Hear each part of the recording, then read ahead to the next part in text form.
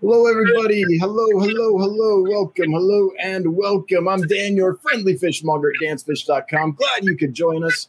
We do this every Wednesday evening, 7 p.m. Mountain Time. That's 9 Eastern for those of you that are mountain challenged. We're going to skip right to the meat of this stream today. Normally, we do a shipment report and do some updates on the build of the new fish store and all that, but we are going to get right to our guest.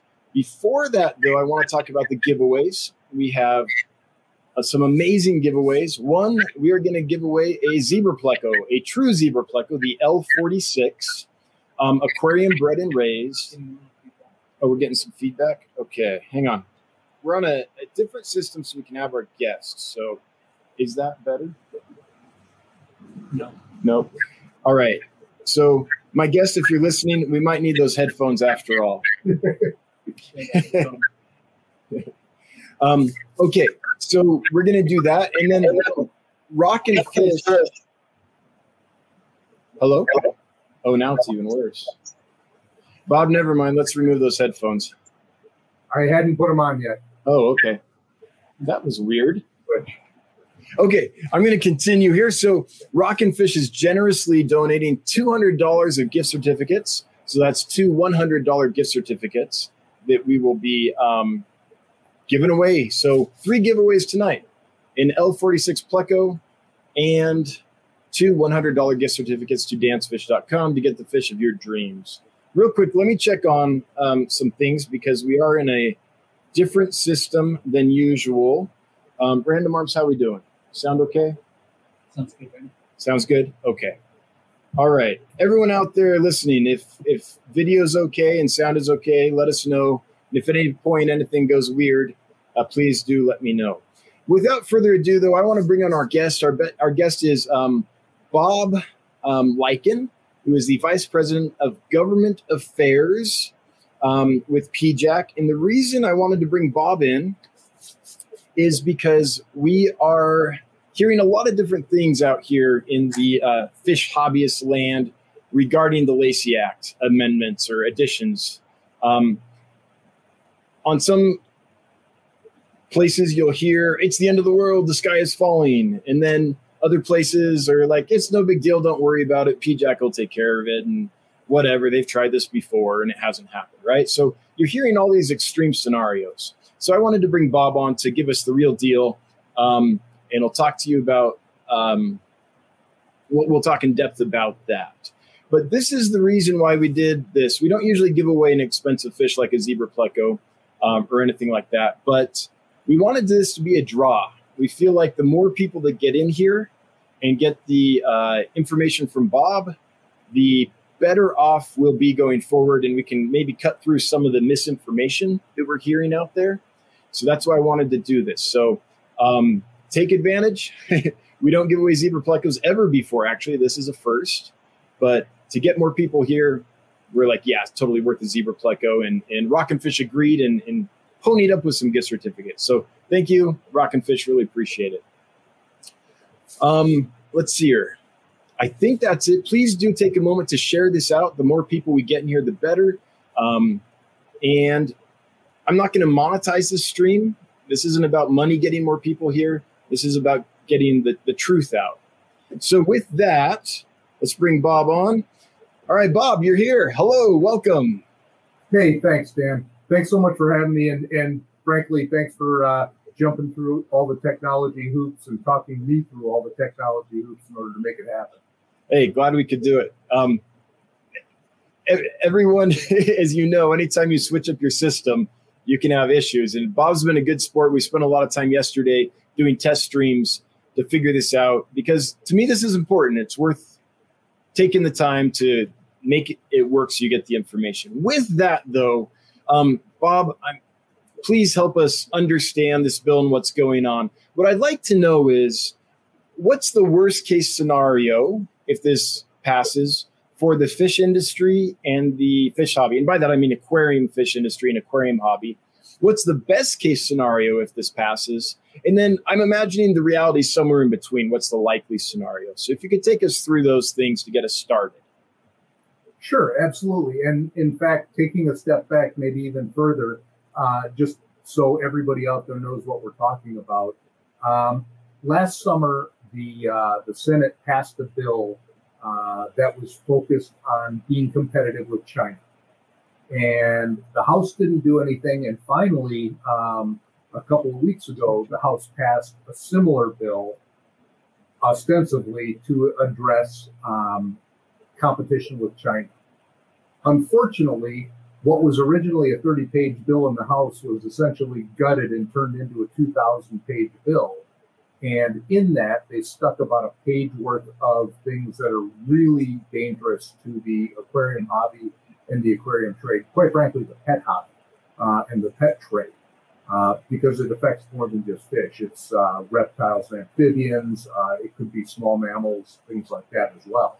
It's anything besides dogs and cats and common farm animals, is it not? We think so. This is the gray area you always battle with federal legislation. It is definitely everything.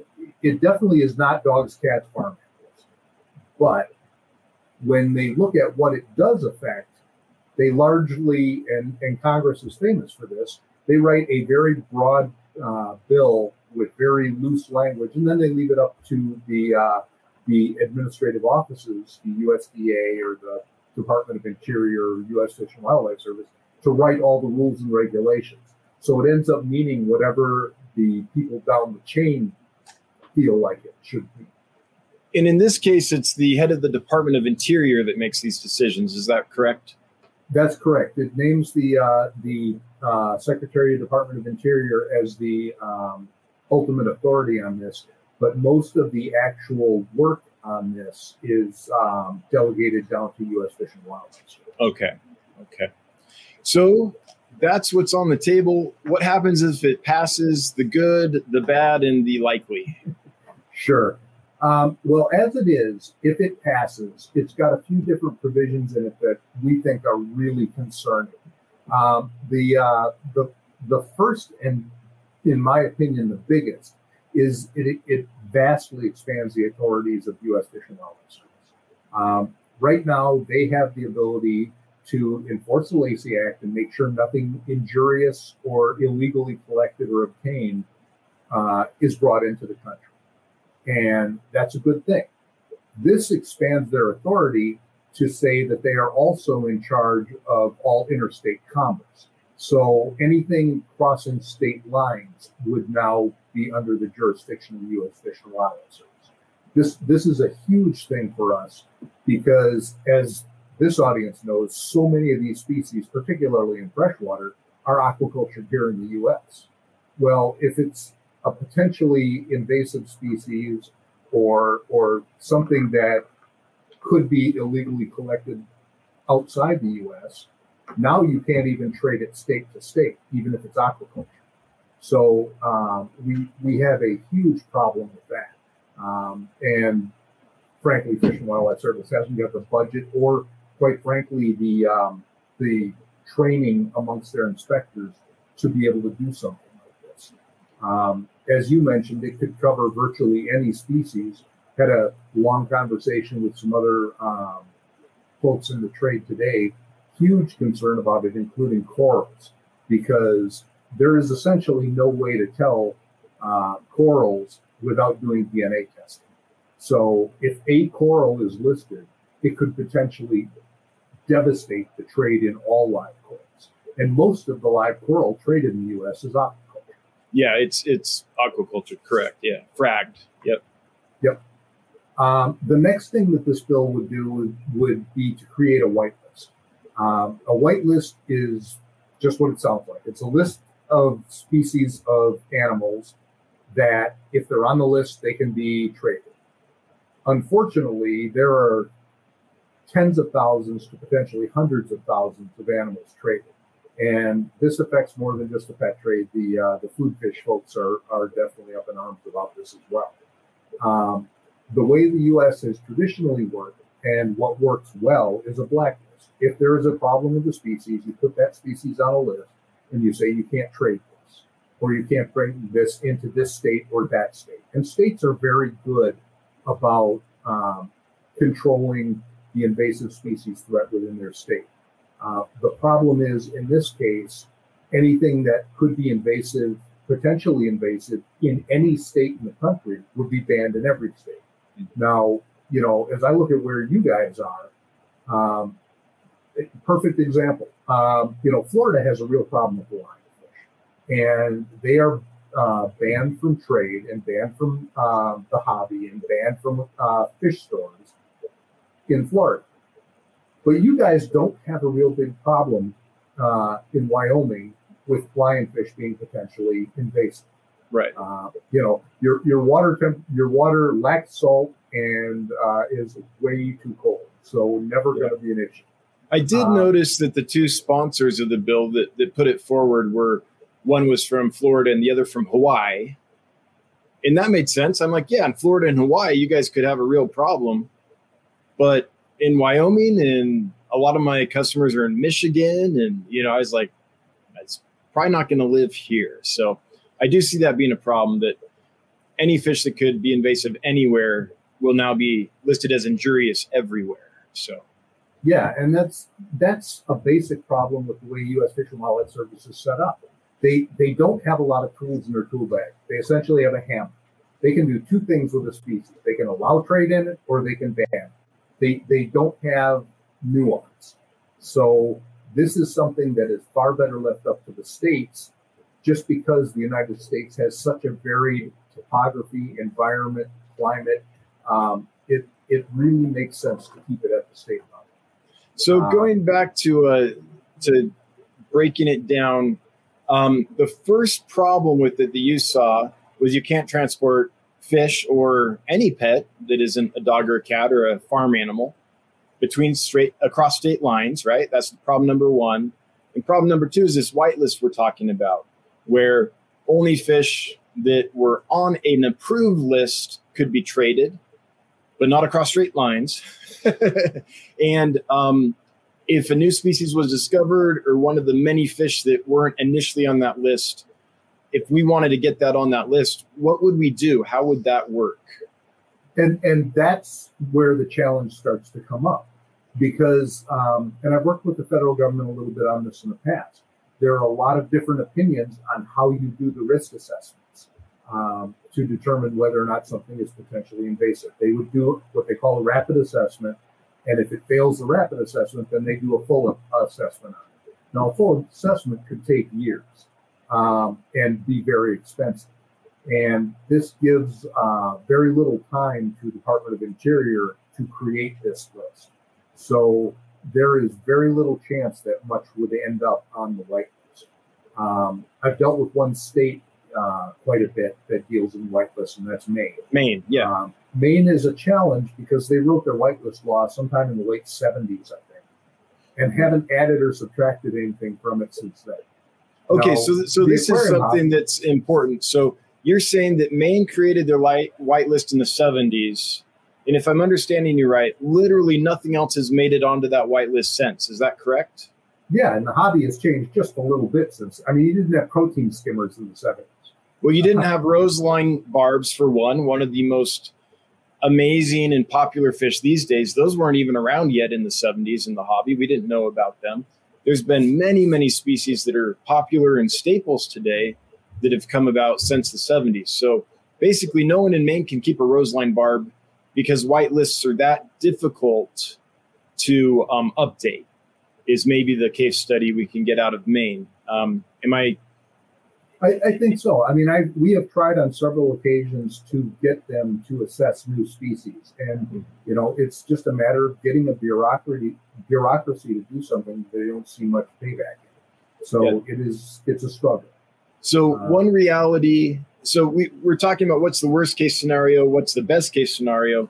In this case, we have an actual case study where a realistic scenario, and tell me if I'm wrong, but is that once that whitelist is established, the odds are it's not going to change. Is that? It will. The federal government works a little differently. It will change. It will just be a long and painful and expensive process to do it. And if it ends up being done in such a way that industry has to pay to do those assessments, then how many of the species that are popular in the trade are profitable enough to support doing it. It creates a lot of potential landmines.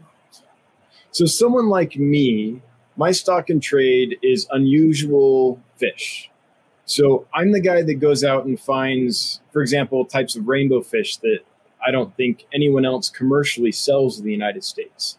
Maybe a few hobbyists breed a few and distribute them from time to time, but there's no farming them. There's no, I don't think there's any other store that sells a lot of those species. So for someone like me, who that's their bread and butter, what I enjoy as a hobbyist and as a businessman is allowing people who've been looking for this bucket list fish their whole life, getting it in and watching their eyes light up, let's say, as they finally get this fish they've been looking for 20 years.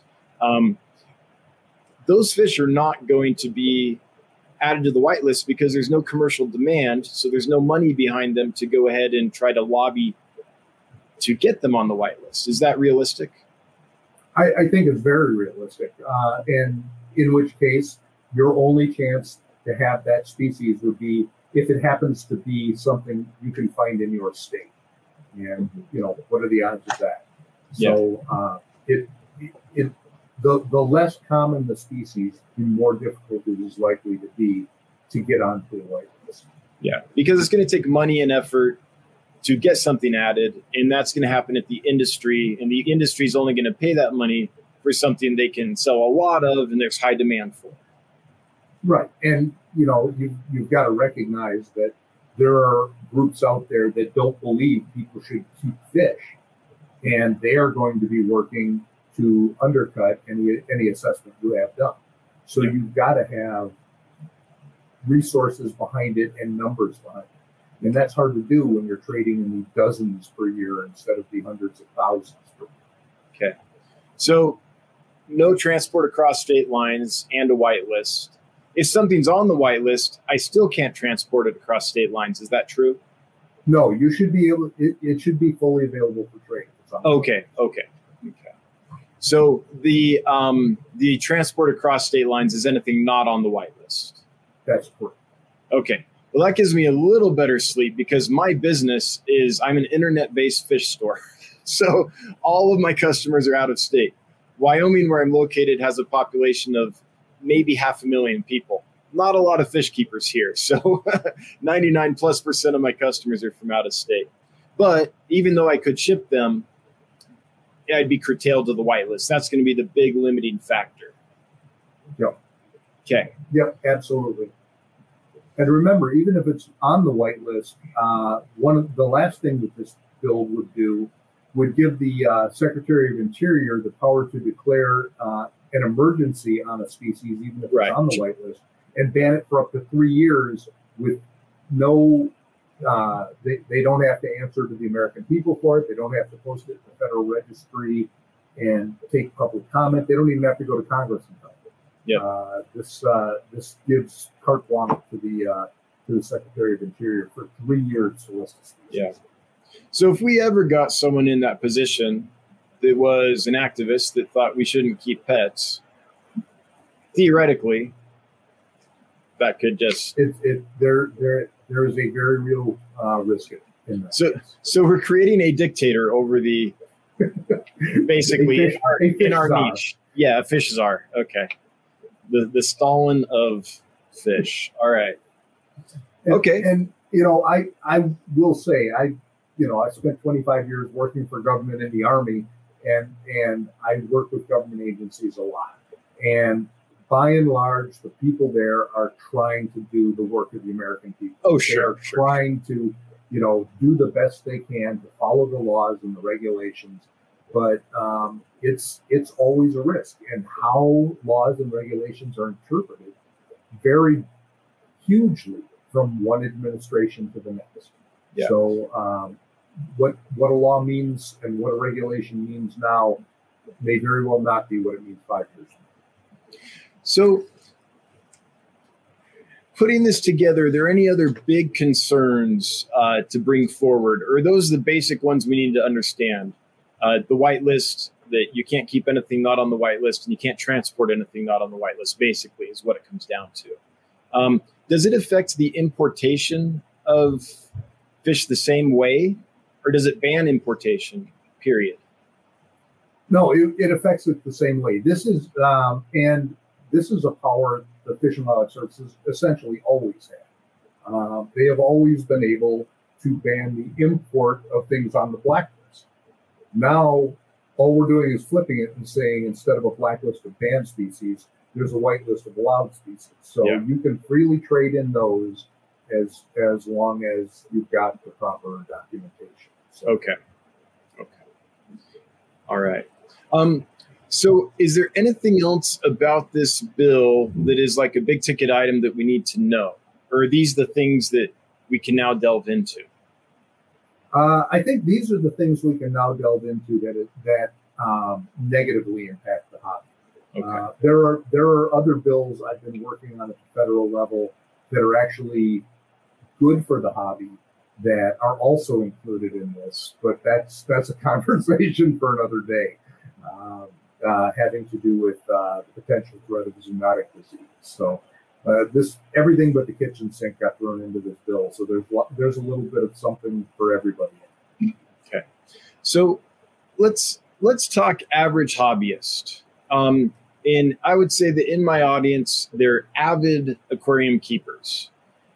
They might only have one aquarium, or they might have 50 in their basement, but they really like fish. They really like aquariums. And a lot of times they've kind of outgrown the Petco PetSmart fish and are looking for some cool stuff. How would this affect them? If I'm Joe Hobbyist and I have some tanks and I like keeping fish, how's this going to affect me?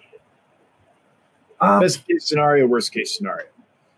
I think if it were to pass as currently written, worst case scenario would be everybody would essentially have the same fish in their fish tanks. That there would be a limited selection of species, and aquascaping would become how you differentiate tanks.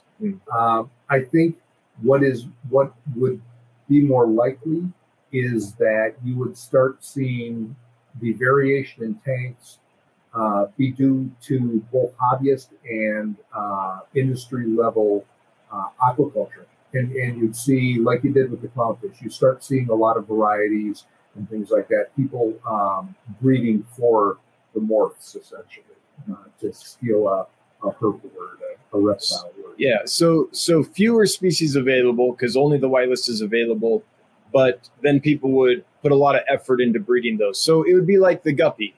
You just have a ton of varieties of the guppy because that's a super popular, easy fish, and everyone's done it. Something similar happened with the Czech Republic back during the Cold War. The Iron Curtain fell or went up, and they could not get a lot of fish anymore.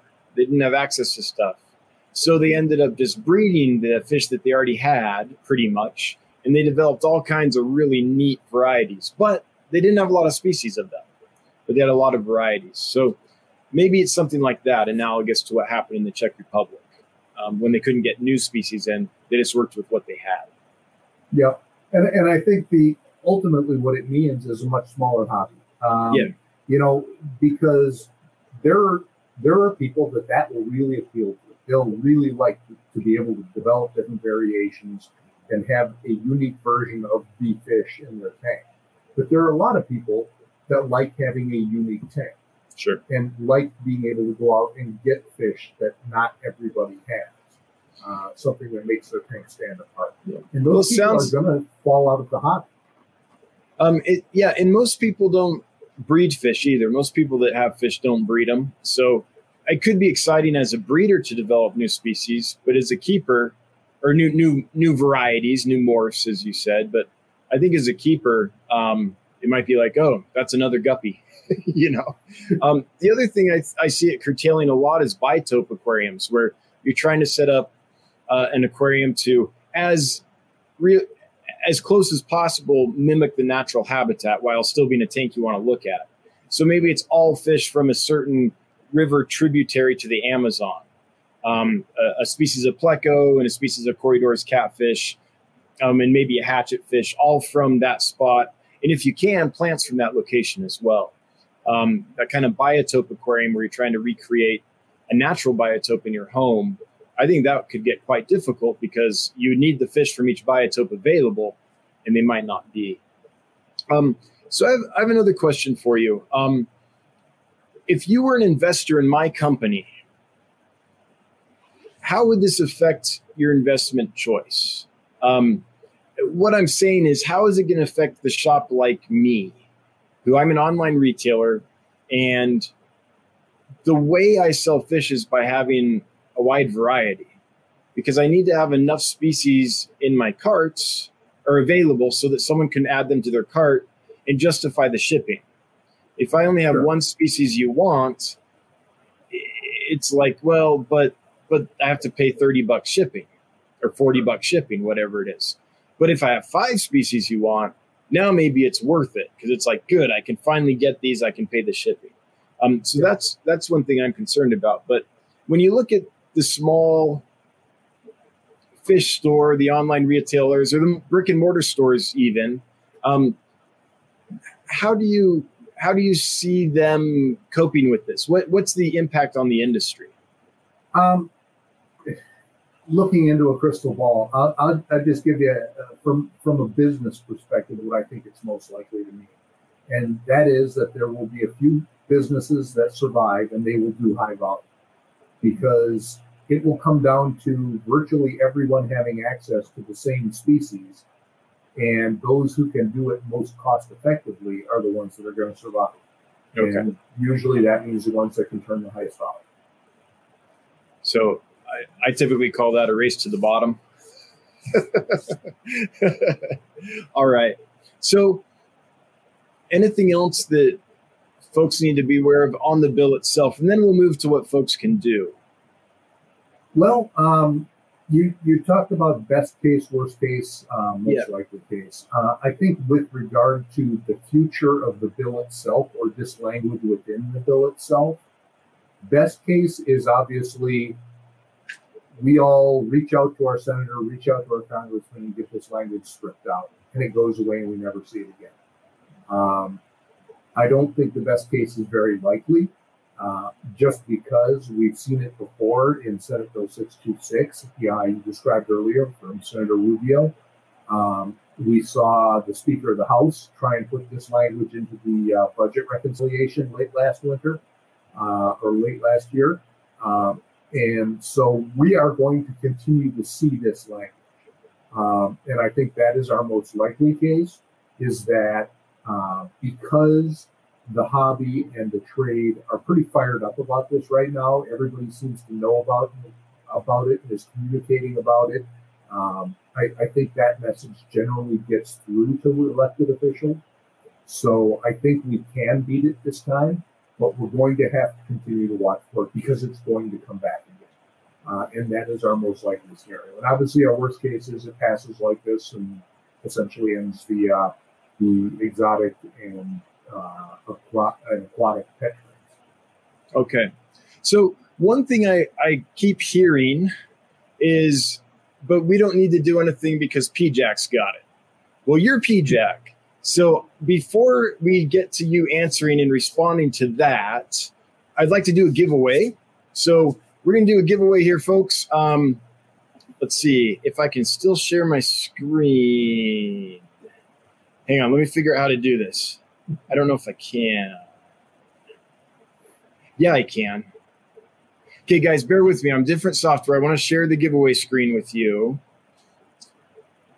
And to do that, I have to go here, share screen.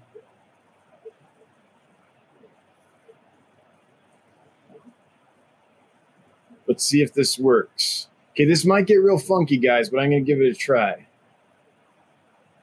So I'm going to pop Nightbot out and go over here and share the correct screen, and we should be okay. All right, there we are. Good. We done did it. So, folks, we're going to give away the first giveaway for tonight. I'm going to make it a $100 gift card, generously provided by Rockin' Fish, thank you so much. So this is for $100. Oh, and I got to tell you how to enter the giveaway. I never did that. So let's get you how to, hang on. I am just so starstruck having Bob here that, hang on real quick. I've got to tell you how to enter the giveaway. Ain't nobody entered. Okay, to enter the giveaway, if you would put hashtag #GoBobGo in chat. Just giving you a little encouragement there, Mr. Likens. Hashtag #GoBobGo. And I'll give that a few minutes because I forgot that folks didn't know how to enter the giveaway yet. Sorry, guys. And in the meantime, we will go back to, let me see if I did it right. We will go back to stop that, and we're here. Do you want to talk about how and when you're going to answer questions? Yeah, we'll be answering questions about this, guys, soon. I've got a few more questions myself for Bob, and then we're going to open it up, and you can ask the Vice President of Government Affairs at PJAC, the Pet Industry Joint Advisory Council. Got it in one. Yep, we're famous. You can ask him any questions you want to know. So we're going to open it up here soon. If you would hold your questions until then, chat's moving way too fast for us to get to them right now. Okay, while we're waiting for folks to enter the giveaway, since I, being so starstruck, forgot to do that, Bob, could you answer what we were talking about before? PJAC's got it. We don't need to worry about it. Petco, PetSmart, they'll take care of it. What's the reality of that? We do our best to is the reality of it. You know, this is an industry that has always had a huge free rider problem. That folks always know that we're going to do our best on this stuff, whether they're members or not, and that makes it challenging because, particularly with the pandemic over the last couple of years, you know, a lot of our membership dues come from organizations that run trade shows, and those haven't been happening. Yep. So I would do anything to have the kind of budget people seem to think I have.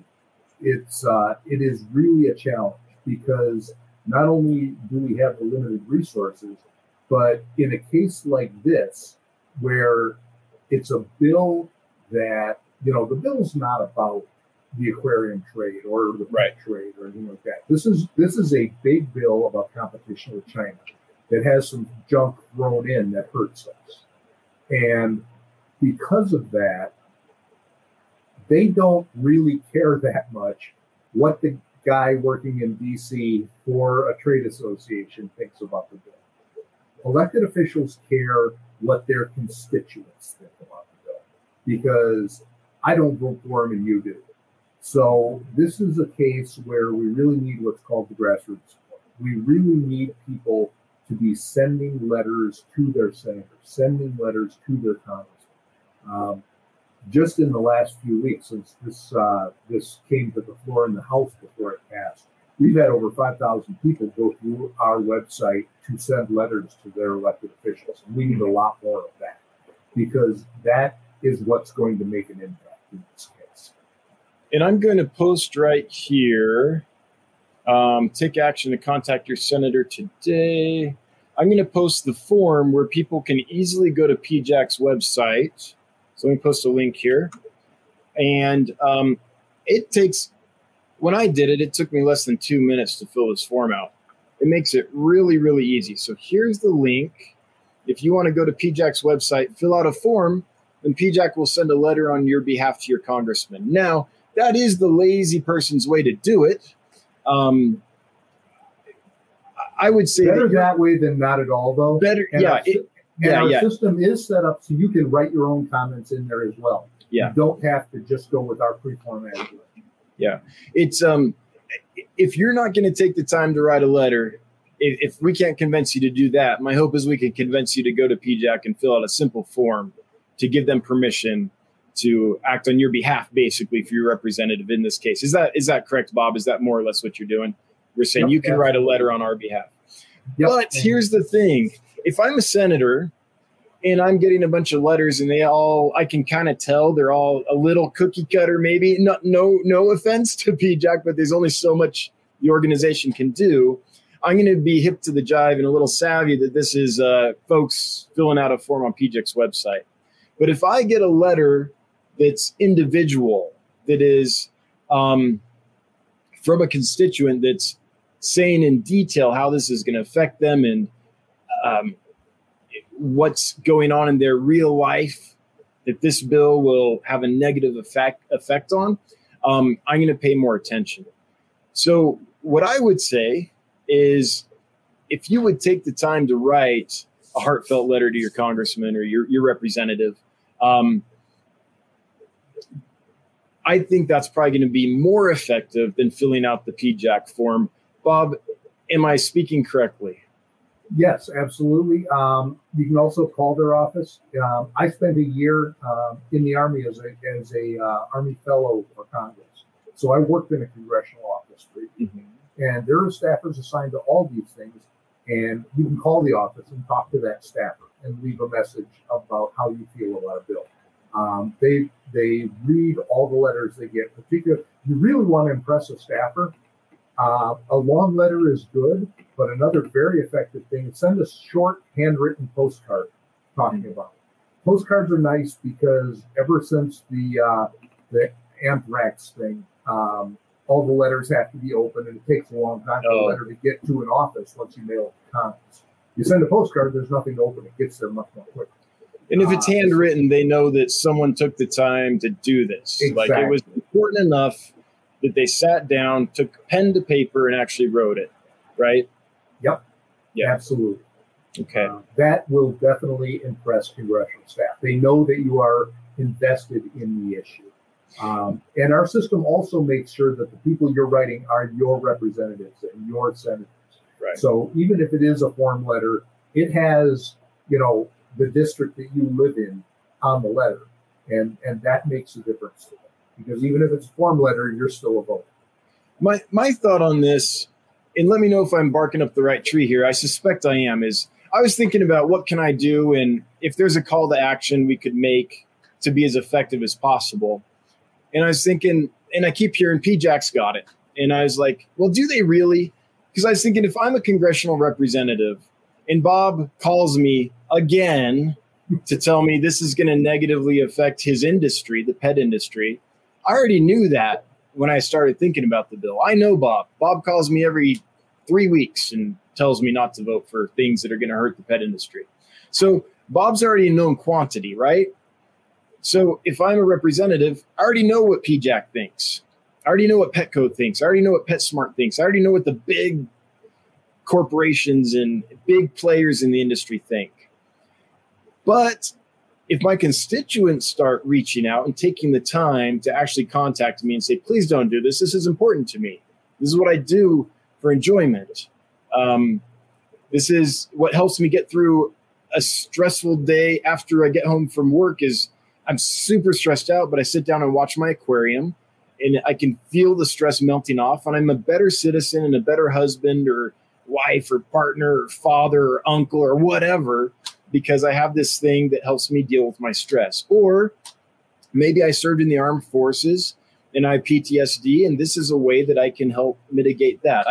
I kind of hesitate to use that language because I don't want to insinuate anything, but let's say that there's benefits that anyone listening has experienced. Maybe you're recovering from substance abuse and you replaced your substance addiction with a fish addiction. I know people that have done this, who've openly talked about this.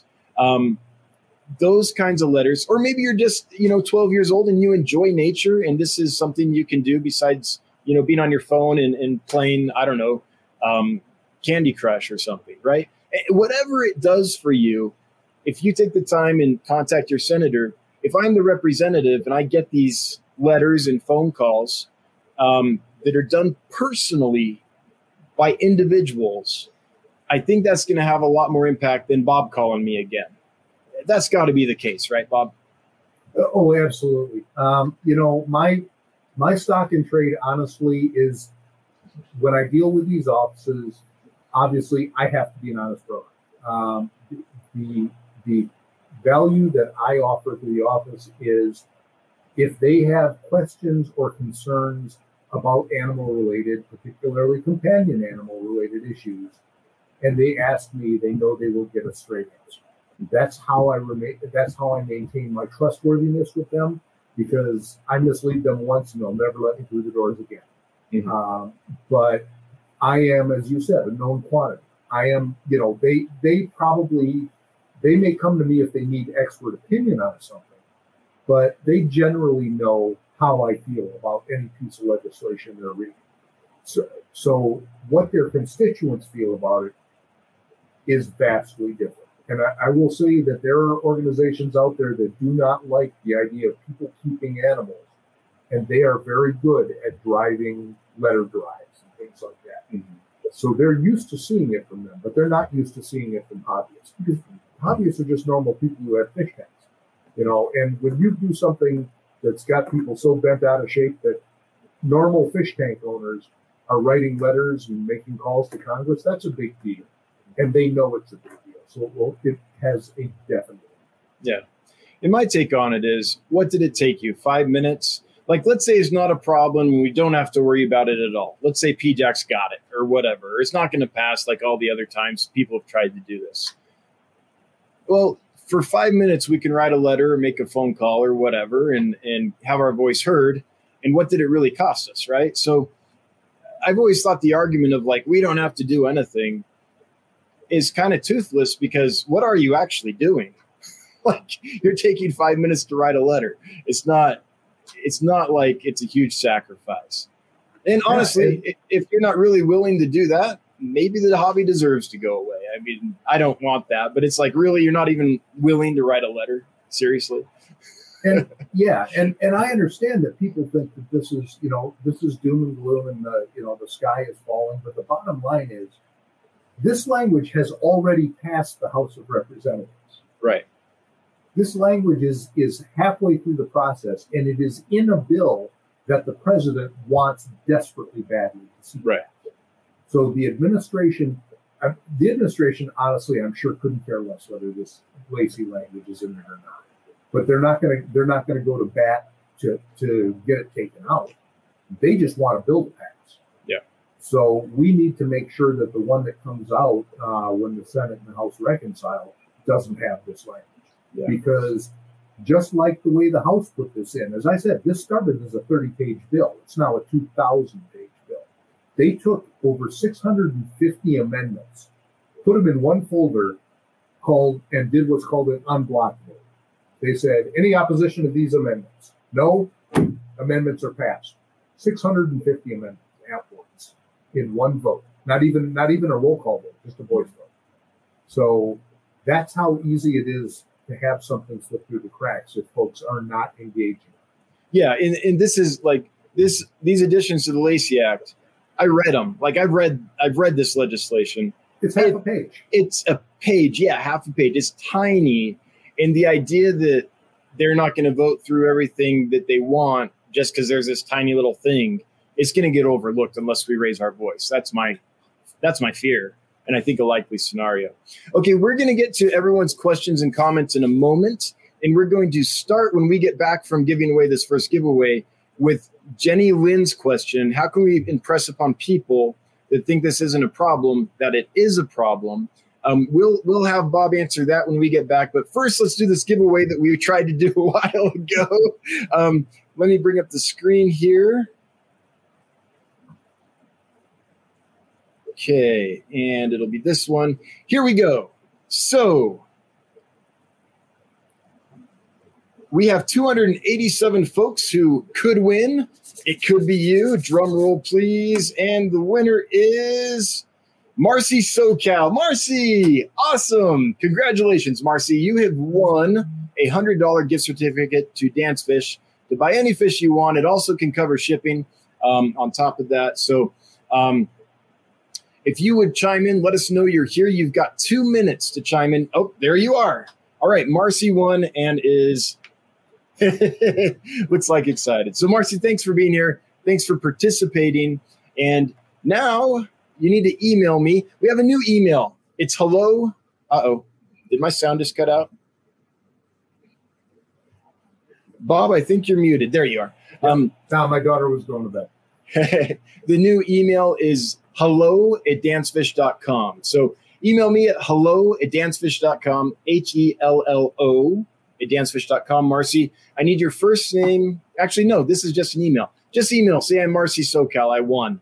And I can get that. I don't need to mail that to you. I can just email that to you. Okay, we're going to stop this. Bob, how would you respond to Jenny Lynn, whose question is, how can we impress on people that think it isn't a problem that it's a problem? This is honestly always part of the challenge for me because I'm a government affairs guy. As we were talking about before the show, I haven't even been one of those all that long. I spent most of my life as a knuckle dragging infantryman. But I am effective at communicating with lawmakers and with regulators. I'm not so good at the marketing and the public affairs side. So what I think, particularly in a case like this, is by far the most important thing is people talking to each other. Because if you're in a group of people that enjoy fish keeping, if you're in a group of people that enjoy, breeding and things like that, then you are a trusted source for those people. You are a trusted source of information as well as knowledge. So I think it's getting the word out to as many people as we can and then encouraging those people to talk to others, because this is where the word of mouth thing matters. Because, as we've discussed before, there is a lot of disinformation out there about this. And there are a lot of people saying, this is no big deal. So we need people to be communicating with each other and saying, yes, it is. I will also say for anybody out there that's actually got a business that's tied to the aquarium trade, or for that matter, bird keeping or small mammal keeping or reptile keeping, you definitely ought to be a member of mine. I think it was Quality Marine, actually described us as the best stay in business insurance you'll ever buy for the money. So if you run a business that has anything to do with the pet trade, you ought to be a member of PJAC. And if you're not a member of PJAC, you sure ought to be a member of some association that's sticking up for you and speaking out on your behalf to lawmakers. So I guess those are the two things I would say are most important. Okay. We have another question here. Here's from Kyle's Aquametrics, and I haven't read it in advance, so we'll see what we get here, Bob. It says, question for Bob. Are plants included too, aquatic and terrestrial? Also, any thoughts on what minimum quantities means in the amendment verbiage? Oh, that's a good question. I'm going to take a stab at it and say that right now, minimum quantities means nothing, and it's up for the Secretary of the Interior to interpret and decide what that means. But could you let us know that, Bob? Does it apply to any plants, a terrestrial or aquatic, and what does minimum quantities mean? You got it right, exactly right on the minimum quantities, but it will mean whatever Department of Interior decides it is. And that could be in the hundreds of thousands, that could be 12. Chances are it's not going to be 12. So that will be the kind of thing that U.S. Fish and Wildlife, USDA, will decide when they write the regulations on this. The other part of the question was plants. Does it affect plants at all?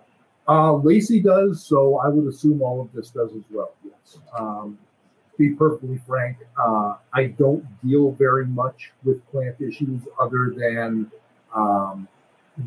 occasionally with like koi ponds and things like that. And honestly, the only issue I've ever had to deal with plants for fish tanks is with plastic bag bans, to make sure when states and localities pass plastic bag bans, they write an exception so you can get your fish or your plant home.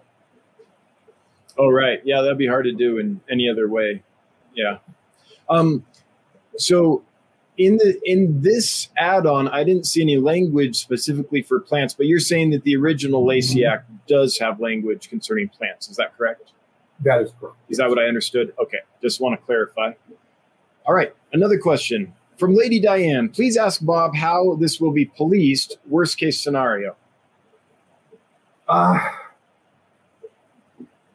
Worst case scenario is every shipping company, every that every truck has to pass through inspection points, just like they now do when you import. When you import, they've got inspectors in Miami, they've got inspectors in San Diego and Los Angeles and New York and New Jersey, and you would have to pass through anytime you're shipping live animal litter, and they'd have to have those in every state. Realistically, that's not going to happen. You couldn't build the infrastructure for that. I think what would be most likely is they would implement all of this, put all these rules in effect, and then basically pick some poor saps who happen to violate it and make an example. Make examples. And they would crush them and get the word out that way. That you can no longer transport. Okay. Dragon Layer, remind everyone to be respectful and nice to the senators in your letters. Also ask Bob, does he work with U.S. ARC? So yeah, let's say that. You catch more flies with honey. Let's just put that down there. Bob, any guidance of how to approach a senator? Let's say you want to write your representative. Any guidance of anything to avoid or that's helpful to include? Sure, and that point was exactly right.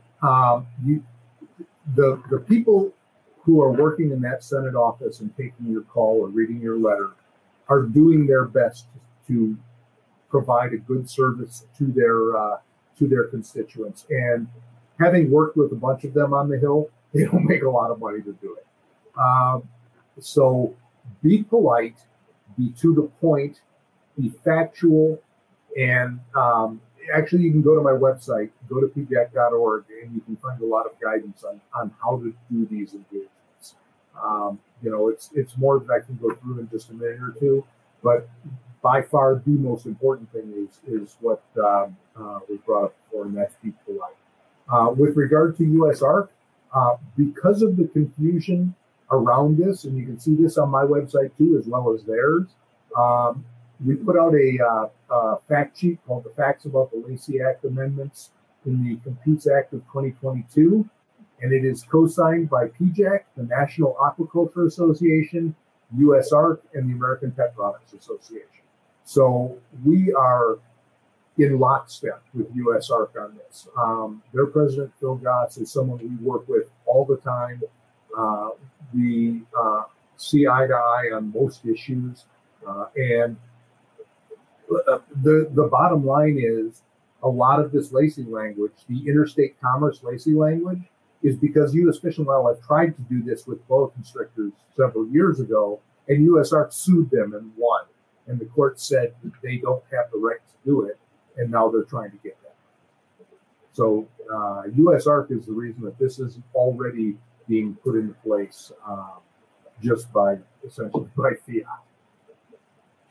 Bob, to follow up on that, and it's okay if you don't know where it is, but do you know the actual place on the website where you have that information on how to approach your representative? Because I'd like to link it.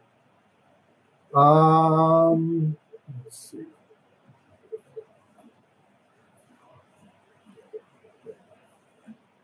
So while Bob's looking for that link, I'm going to look for another question.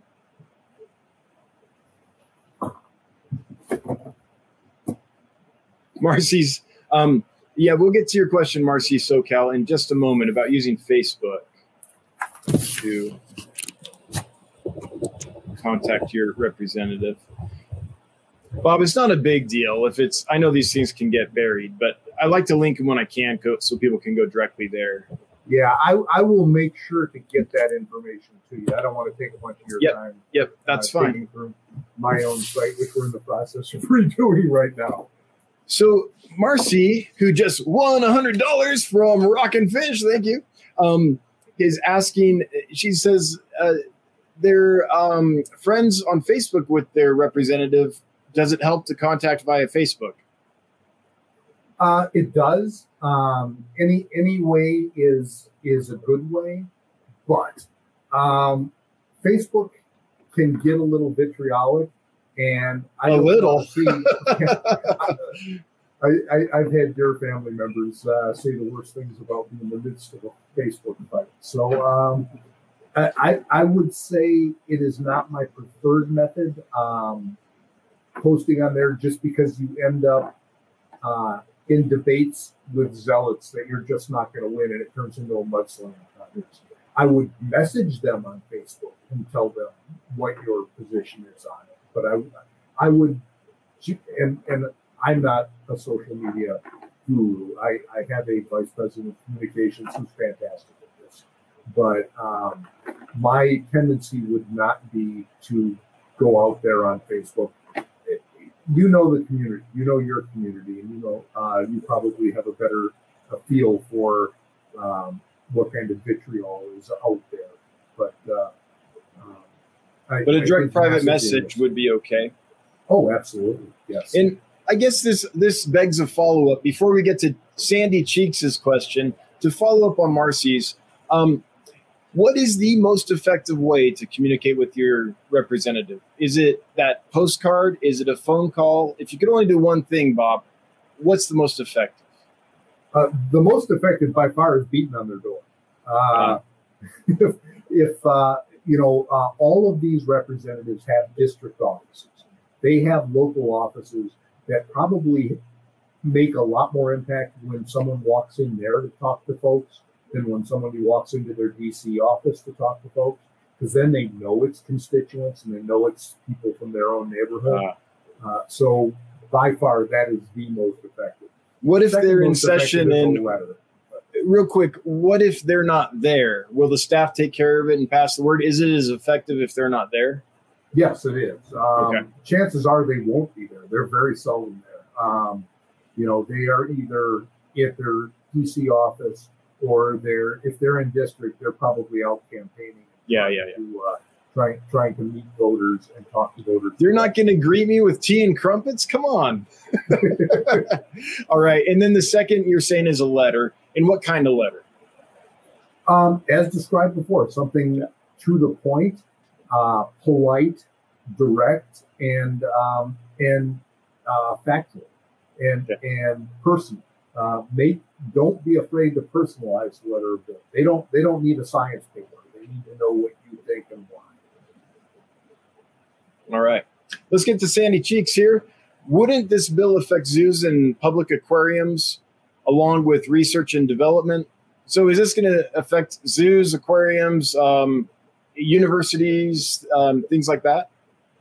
Potentially, yes. I'll be perfectly frank. I haven't looked at that side of it as much because that's outside of my membership, and I'm here to represent my members. Mm-hmm. But yes, I've had conversations with ZAA about this, and well, a lot of times when they end up writing the rules, they do provide exemptions sometimes for zoos and public aquaria.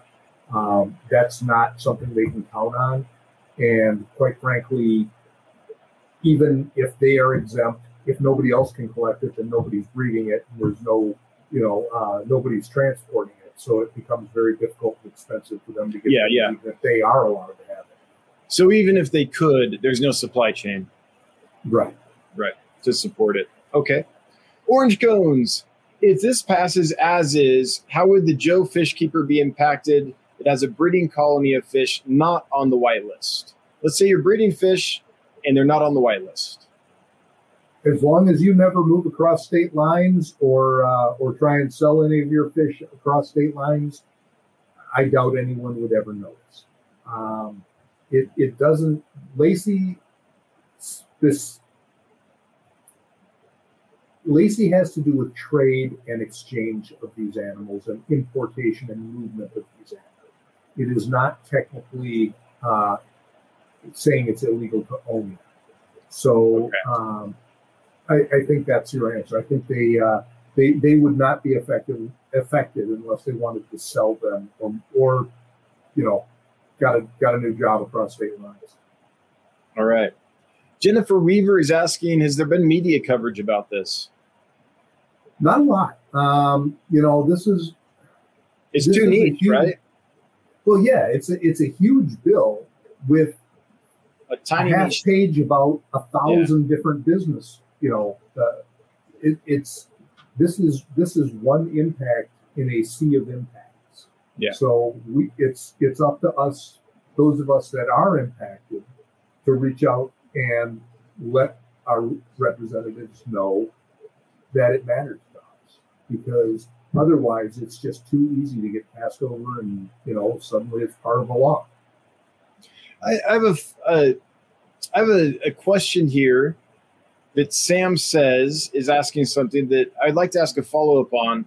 We're going to do the giveaway before you answer this, Bob, but here's the question. If or when this amendment passes, what would be the next step?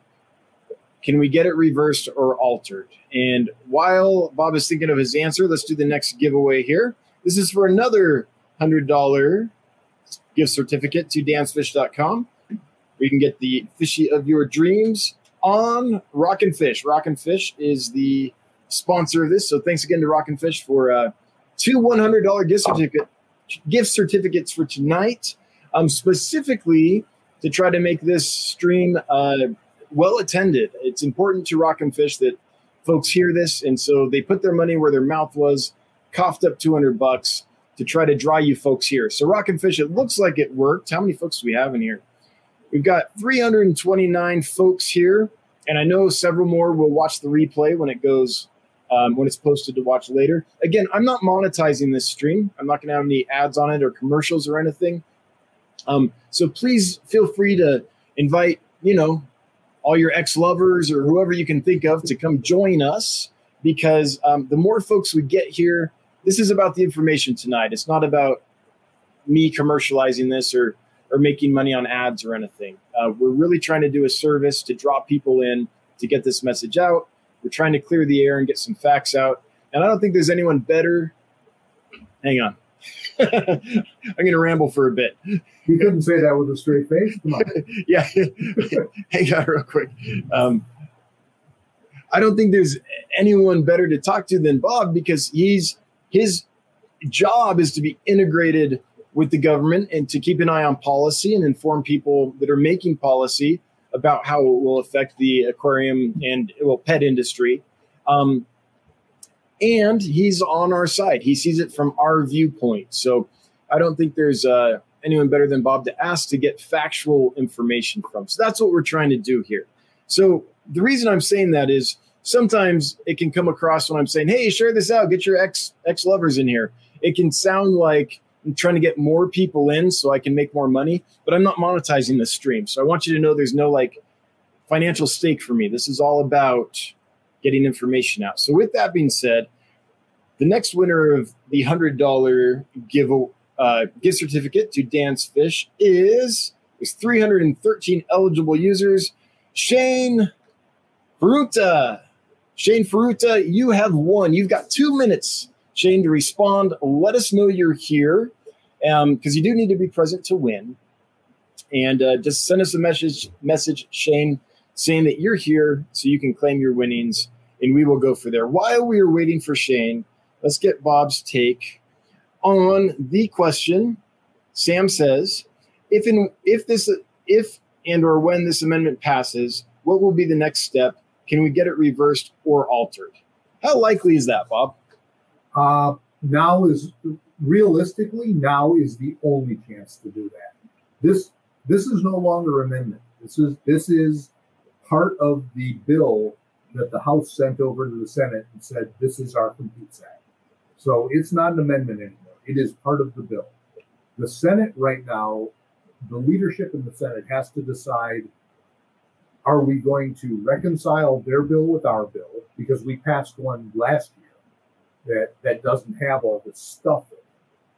Are we going to take up their bill and debate it and vote on it? And until they make that decision, we won't really know. But in one way or another, they're going to have to deal with this language. Now is the only chance we have to get it out. Because if it passes the next step, which would be passing in the Senate, the administration, number one, has no motivation to tell the House and the Senate, no, take that language out. And number two, has all the motivation in the world to leave it in. Because if they want it taken out, then they have to send the bill back to the House and the Senate. It has to pass both of them again and go through. This is a bill the president wants. This is a bill the day it passes the Senate, they will be scheduling the Rose Garden signing ceremony. So whatever is in this bill when it passes the Senate is going to be the new law, and that's the way it is. So I think we have to understand, folks. Bob, correct me if I'm wrong, but what Bob's trying to elucidate here, or is elucidating, you're not trying, you're doing it. What Bob's saying is, we see this and we think of this page or half page of the add-on of the Lacey Act as a separate thing, but it's not. It's a tiny piece of verbiage inserted into 2,000 pages of bill, of law. And it's treated as an entirety, right? When it's voted on, they're voting on this big bill, not our section of it. Our section just happens to be in there. And so to get it reversed, they have to actually go in and rediscuss the bill as a whole and get it taken out. Is that correct, Bob? It's not as simple as saying, this little piece of legislation, we don't like it. You have to actually bring the whole bill back for vote. Is that correct? Which is not going to happen. If it is not removed before the Senate votes on a final bill, and if the Senate takes up the House bill, they will debate it and they will take things out and add things and so forth. And then they will vote on the whole bill. Right. If it's still in there, it gets sent back to the House to concur. And I know, I wish I could do this as well as Schoolhouse Rock does, but sausage making isn't always pretty. So they would then send that bill back to the House, or they could just vote up or down on the House bill, in which case this language becomes part of the law. Yeah. If that happens, then the only way to reverse it is to have a member of Congress submit a new bill, once again trying to change the Lacey Act. Right.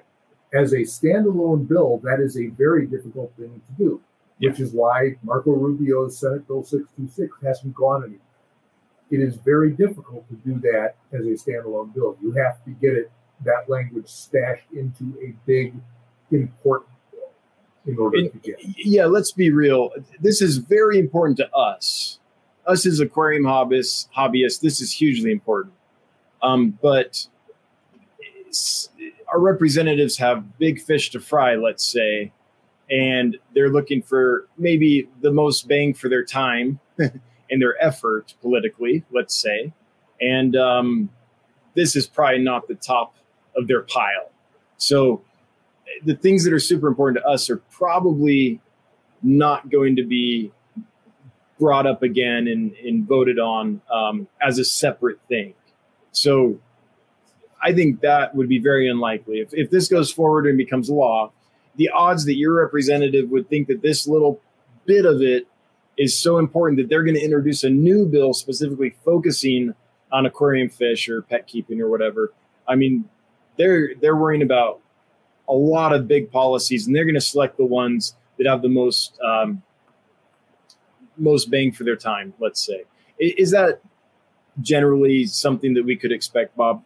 More or less. I will say, and let me say up front that very seldom are pet issues left versus right issues. They tend not to be Democrat versus Republican issues. So it is not generally a party line kind of thing. In this case, the expansion of the powers of the U.S. Fish and Wildlife Service that this change to the Lacey Act would give is something that is generally not favored by conservatives. So this is a case where you will see maybe a natural level of support amongst Republican members just because it expands a federal agency, not because they actually care about this particular issue. So there may be some support there, but it is certainly not enough to count on being able to point out that, hey, page 1641 has an expansion of U.S. Fish and Wildlife Service's powers. Mm-hmm. Okay. And so basically what I heard you saying is this little bit of language that affects us as aquarium keepers, the reason it's stuck in this bill is because it had to be attached to something big and important to get through. That bringing it up on its own is probably not something that's at the top of people's list to do. Is that right. correct? It's more challenging to get through on its own. Although I will say this is also language that is important to someone in Speaker Pelosi's office. She has a staffer that is very interested in seeing this language go forward. So I would expect, even if we beat this, that we will see it again in future bills, because she has an interest in having this language. And I want to iterate, folks, that as you know, I have a rule on my channel, my stream, my business in general: no politics, no religion, right? But I'm making an exception in this case just because it directly affects our hobby. But please understand that if we talk about any specific political party or anything, we're not doing it to be pejorative. We're not doing it to get in this political debate about left versus right or anything like that at all. Bob's just trying to say, here's the actual facts of how the voting's happening. So it's for information. So my audience don't think about this as something where now there's free reign to get political or any of that. That's not the case. No, I am. If I am doing my job well, I am apolitical and nonpartisan. Yeah. I am just a speaker of the truth as we see it. And, this is the perfect example. There is someone that is interested in this that is a very powerful Democrat, and there is someone that is interested in this that is a very powerful Republican.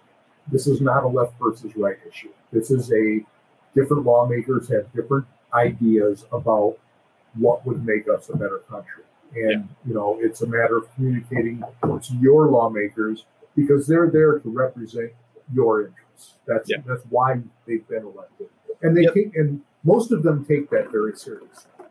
And I thought your comments were totally appropriate, Bob. I just don't want my audience to think now the reins are off and they're free to start bashing each other politically. Shane Ferruta is here. You're here, Shane. Hey, welcome. Glad you could make it. Thanks for participating. Thanks for being here. You've won a $100 gift certificate to Dance Fish, provided by Rockin' Fish. Thanks again, Dave, for doing that. We really appreciate it. All right, we've only got one more giveaway. We'll do that in a bit, and that is for an L46 Zebra Pleco, the real deal. We'll get to that a little later. Okay, lots more questions for you, Bob. All right, I just want to read this comment. I don't know if it's a question, but it's telling. Samuel Joseph Fernald says, I live in Maine.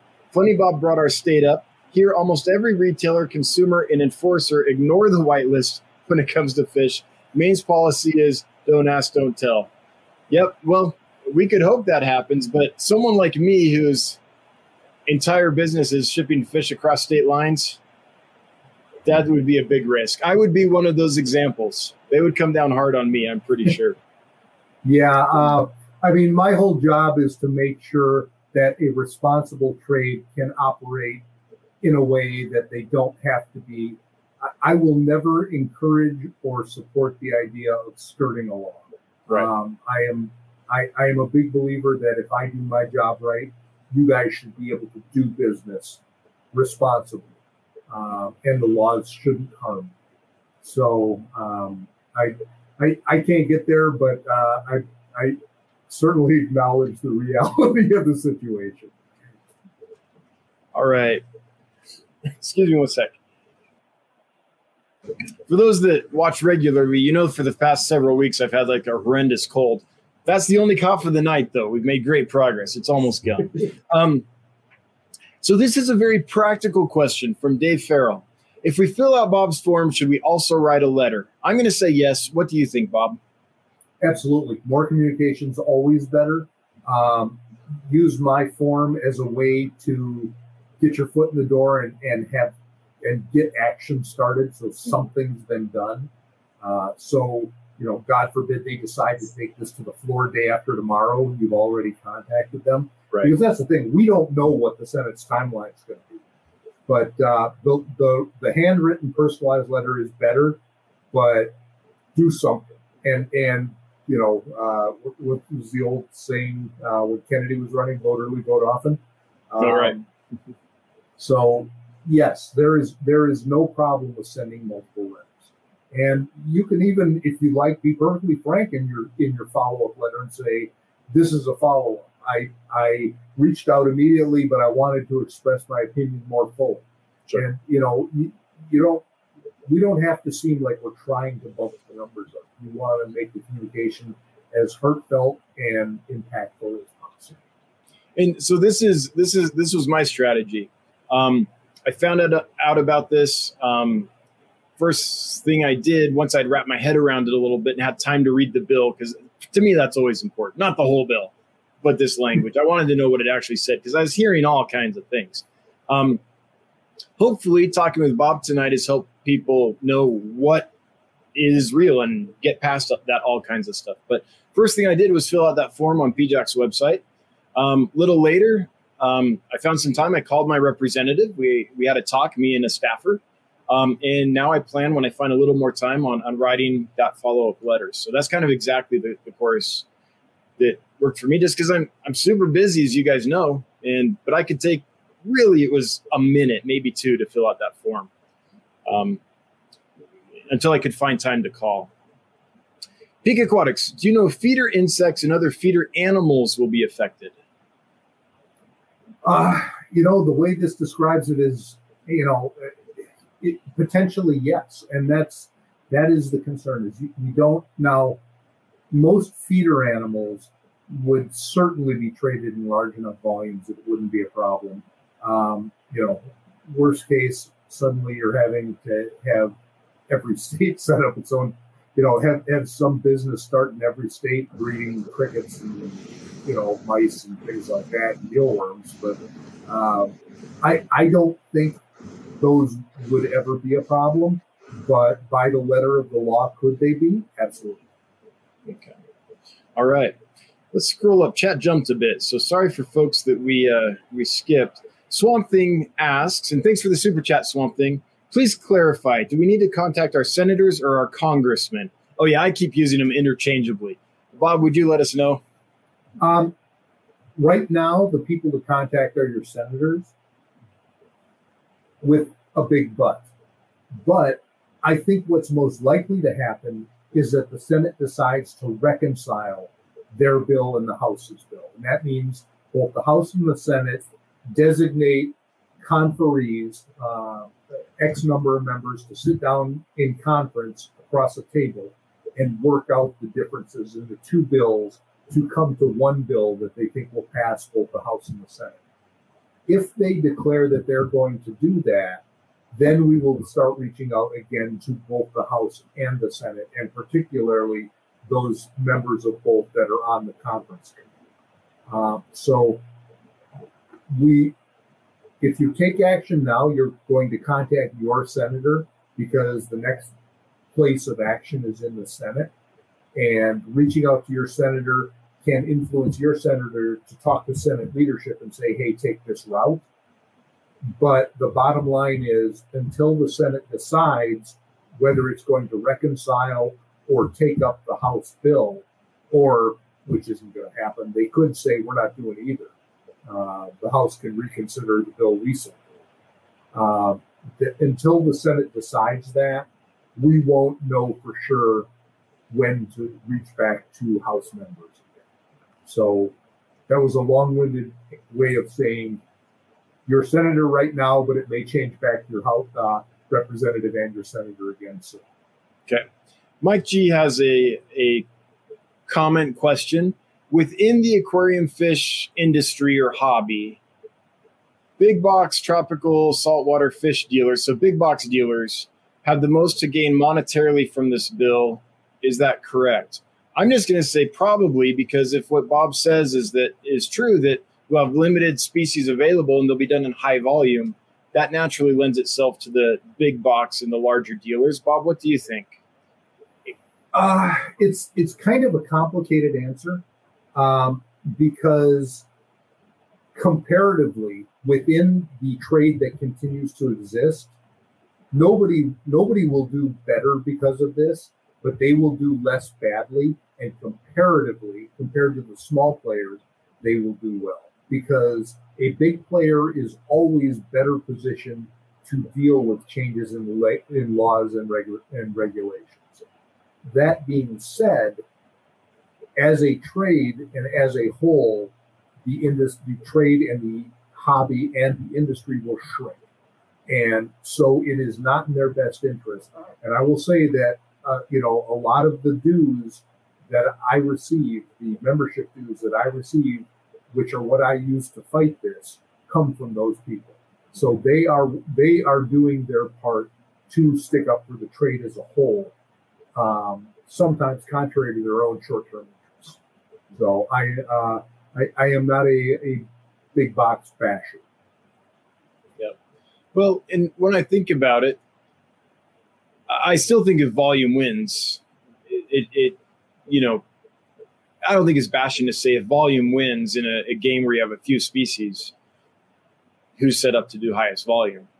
But when we think about the big box stores, like how much of their floor space is actually dedicated to our hobby, to aquariums? Like it's very little. It's not. It's not a big part of what they do. And generally speaking, it's a progression. Most of those stores are really primarily set up to get people into the hobby. Oh, yeah. As people evolve in the hobby, they evolve to the smaller stores, the specialty stores, the specialty equipment providers. The big box stores didn't carry the kind of protein skimmers and things like that I was using on my marine tanks. So the one hand really does wash the other. Yeah. And it's a cooperative or a symbiotic relationship largely with a lot of the smaller stores. I always say that I should pay Petco and PetSmart a percentage of my income because literally that's what happens. Folks get into the hobby. Petco and PetSmart are often where they go to get started. And if they stick with the hobby in short order, they start wanting these other fish they're reading about and seeing, and that's when they come to me. So I totally agree with that. I actually like the big box stores because they feed the hobby, they feed interest, and then those hobbyists eventually end up purchasing from me when they're ready to graduate to the other stuff. So I've seen that a lot. Alexander Engelhart, awesome. This is wonderful. Alexander says, this is a good cause. The L46s, the zebra plecos, are $226.50 on the website. I'll sponsor a fourth giveaway for a gift card of that amount to everyone who stays through the stream. He's flying and might be losing his network before then. But so we're going to do an additional giveaway tonight, a surprise giveaway for the dollar amount of a zebra pleco. So a gift certificate for $226.50 provided by Alexander Engelhart. Thank you, Alexander, for jumping on and making tonight's stream even more exciting. We appreciate that. All right. So what we're going to do now is we're going to give away the zebra pleco, and shortly thereafter, Alexander's gift certificate for the value of zebra pleco. But before we do, Bob, there are a ton of questions we did not get to. This has been very active. I think people are interested by the activity I'm seeing. And we 334 people here, so they're sticking with us. But we're going to run out of time. We're not going to be able to answer all these questions. So for people to get their questions answered, and not just, on a Facebook forum or something, but by folks who can really give them actual information instead of the misinformation we're so often dealing with, who can they contact? Because we're going to run out of time. How do they get that information? The best way is to be a member of an organization that tracks this. My phone has been ringing off the hook on this. I personally staff our aquatics. The member of my staff who staffs our herp committee has had the same issue, and to a lesser degree, the person that staffs my small animals. Because of that, we are doing all of our communications, and particularly in this case, because it may be so time sensitive to get out the vote, so to speak, to get the letters in. We are doing all of our communications now to our full membership every time we send it out.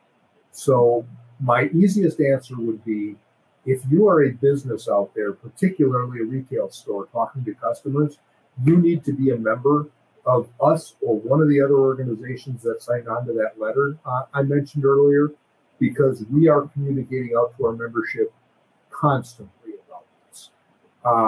If you are just a hobbyist, if you are a casual fish person that likes to go into a fish store, when you go into that fish store, encourage them to become members, because then they become the hub you can get information from. I will continue to pass information to Dan.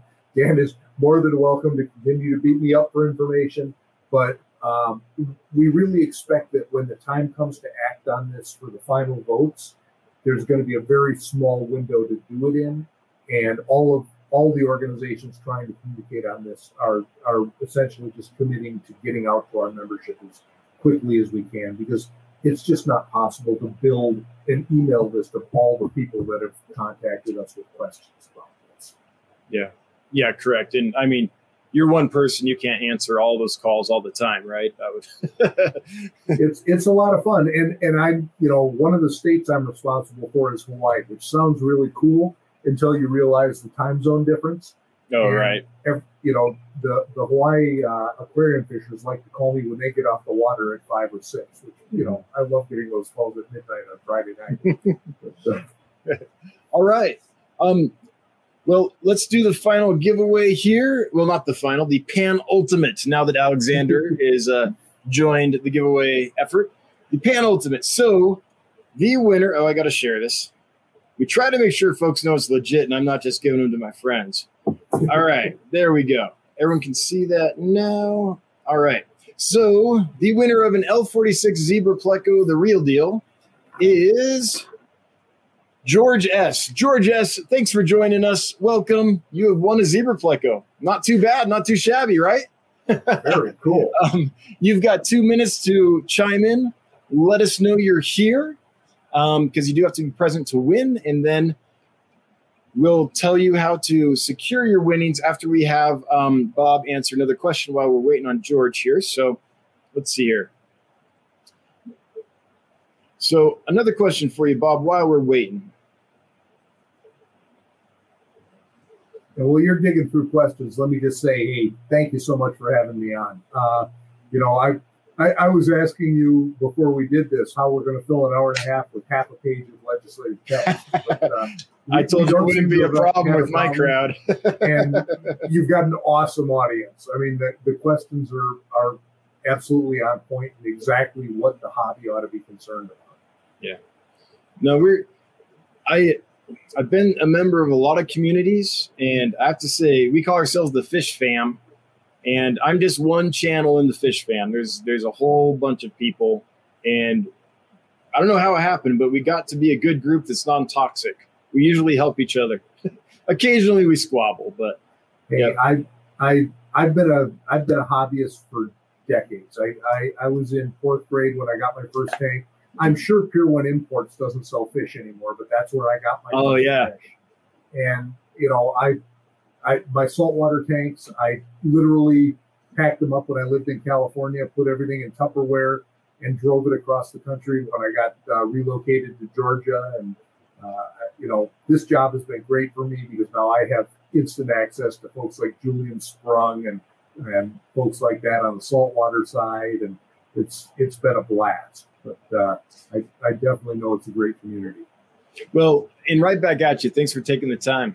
We appreciate it. And just thanks for setting us straight on some things that everyone's had questions about. Okay, while we're waiting on George, time is up. George S., if you're listening, my friend, I am sorry, but let me scroll to the bottom here and make sure I didn't miss anything. Where's George? George S. Nope, time's up. Them's the breaks. George, when you hear about this, I'm sure it's going to be one of these moments. But the new winner is, oh, hang on, I got to share this. I just rolled it, guys. Sorry. The new winner is Richard Eddy. Richard Eddy, you now have 2 minutes to claim your winnings, or you'll go the way of George. All right. While we're waiting on that, I'm going to scroll up because there is a question here. Goose Not Maverick asks, how would this affect private transportation of collections? So you're not selling, you're just moving. A person is moving across states. How does that work? Is there anything in there regarding that? Lacey doesn't care. And transport laws don't care. It would be illegal to transport a non-whitelisted species across a state. Period. So, whether you're moving or selling or whatever. Correct. That is how I understand it. All right. Seems pretty straightforward. Okay, Richard, you've got 1 more minute, buddy. While we're waiting on Richard, let's see. We have another miss on this. I'm signing out. Oh, okay. Yeah. Should we let you go now? No. I'll just jump on to try and win a zebra flag. Oh, I see. I thought you said signing off. I was like, we're 1 minute over time, Bob. Jeez, you did serve in the armed forces, so I guess on time is important. I unfortunately, because of COVID, had to take down the 2 fish tanks I had in our office, but I've still got one at home. So, and it is a freshwater now. I had to take down both of my saltwater tanks. There were people in the office so seldom that my landlord liked to turn off the heat and air over the weekend. So, right. He's got 2 seconds. Richard went the way of George. So this usually doesn't happen, especially with a cool giveaway like a zebra pleco.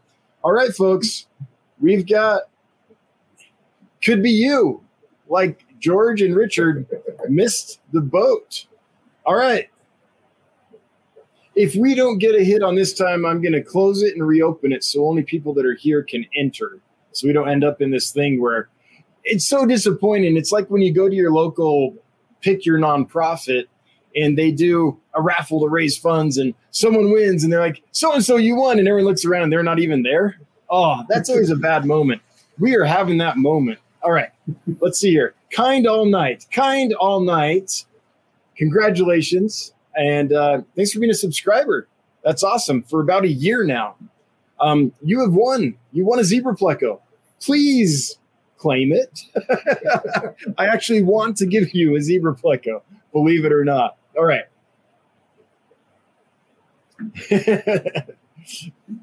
All right. And the winners, actually, if you won a gift card, just email me we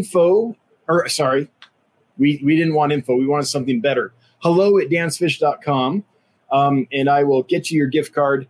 Here, Kind All Night is one. Oh, shoot. I didn't share that, did I? Sorry, guys. I swear that was all on the up and up. Kind All Night has won and responded. Kind All Night, congratulations. You just won a zebra pleco. Please send me an email to hello@dansfish.com with your first name, last name, and mailing address.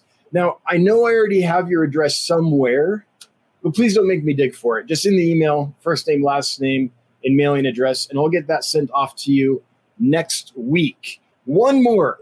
This is for a gift certificate in the amount of a zebra pleco. So if I happen to find another one in the tank while I'm digging out Kind All Night zebra pleco, I'll let you know. Maybe you could buy it. So this is for the add-on giveaway from Alexander Engelhart. Thank you, Alexander, just because he wants to support the cause.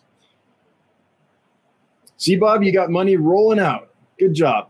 The winner is cool. The winner is Connie W. I agree. Connie W., you have won. You have 2 minutes to chime in. While we're waiting for that, let's see if we have another question.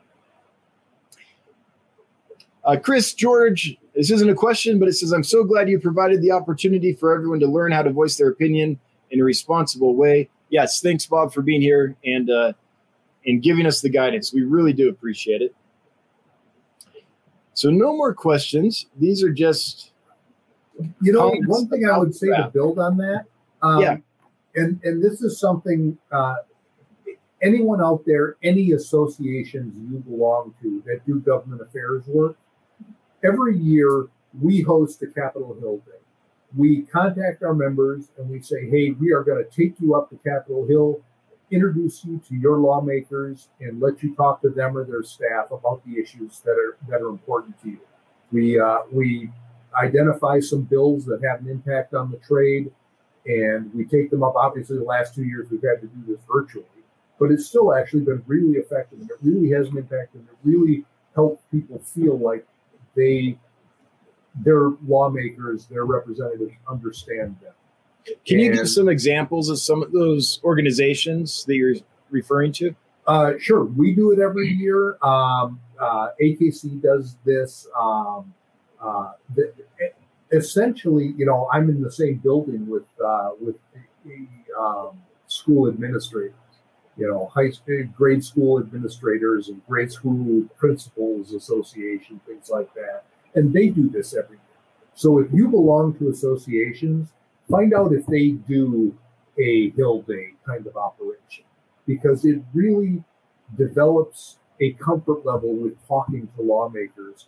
That's really beneficial to have when something like this comes up, because it can really be a challenge if you've never done something like this before, to say, hey, go visit your lawmaker's office and tell them how you feel about a bill.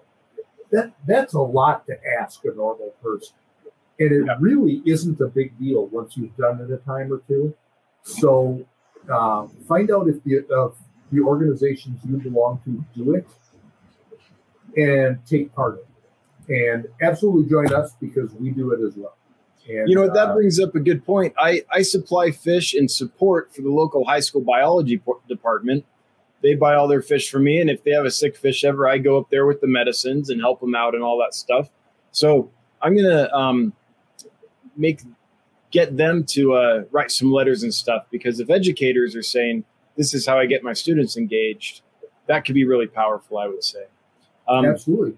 You'll find an awful lot of people that are biologists will tell you that they got their interest from the fish tank. Yeah. All right. So back to the giveaway. Connie has not chimed in. So here's what we're going to do, guys, so that we don't end up with pulling people over and over and over that are not here. We're going to have a new hashtag for the final giveaway provided by Alexander, which is I'm on caps lock, apparently. I am here. The new hashtag is I am here, no spaces. Hashtag IAMHERE. All right. So enter I am here if you're still here and would like to win a gift certificate in the amount of a Zebra Pleco. So $200 and change. What is it? $230 roughly. Yeah, $226.50. And we will do it that way. I see him coming in. That way we don't end up just drawn again and again and having that bad experience. I know people are busy and all that. I get it. I forgive you. But when you draw that raffle ticket and, hey, you won, Mike. Oh, Mike didn't care enough to stick around. It really is kind of a downer for the experience. There was a question. Someone wanted clarification saying, so the whitelist would be a federal whitelist and not state by state. The answer is a definite yes, and that's one of the biggest problems. Yes, this would be federally controlled. So the whitelist would be a federal whitelist, which for me is a thing because I'm in Wyoming. It gets negative 35 every winter here. A lot of the stuff that we keep in aquariums simply is not going to be invasive in Wyoming, whereas Hawaii, where it's tropical, more or less, could have a different set of fish that could be invasive. So yes, that it is a federal whitelist. Something that is invasive in Hawaii, I could not sell. I could not transport across state lines or sell to someone in Wisconsin, which also experiences weather like I have. And that's one of the main concerns I have with it. Okay, we have a bunch, 286 people who entered the new hashtag. We'll get you out of here soon, Bob. Thanks for sticking around. Hey, I'm my time's your time. I appreciate you giving it to me. All right. So the winner of Alexander Englehart's add-on for a gift certificate in the value of an L46 Zebra Pleco is Vera Frank. Vera Frank, you have won. Please be here, and please let us know you're here. All right, Bob, we'll have the exciting conclusion here momentarily. Anything else that, while we're waiting for Vera Frank, anything else that you would like to add on, or we kind of hit all the points? Anything else that occurred to you while we were talking that I didn't give you time to share? No, I think we've done a good job of discussing it. It's just my final reminder would be that even if we take all the action necessary to get this language taken out and make this go away, it's going to come up. It'll again. be back, and I would bet it will be up again before this year is up. Mm-hmm. So this is a watch this space thing, not a we won thing. I like to say with this work, I never have victories. I have reprieves. And that's just the way it is. Yeah, in people that don't want us to keep fish, think that we should never do it, they're ahead of us. They've been lobbying hard for a long time. They've been very active. We kind of haven't been. We've kind of been like, got very deep pockets. They have a lot of money. One of the organizations I end up working against pretty regularly, we had a strategic planning person come in and help us work on developing our strategic plan. She did some looking, and the organization I routinely go up against, my budget is smaller than their toilet paper budget. Oh yeah, of course. They spend more on staples than you have. I get it. Yep. So folks, Vera Frank is here and has won. Thank you, Vera, for being here and for actually claiming your winnings. We appreciate that, because now we can all shut this down and go home. But before we sign off, I want to give Bob a heartfelt thank you for being here and going through everything it took to get here, all the technical testing and everything.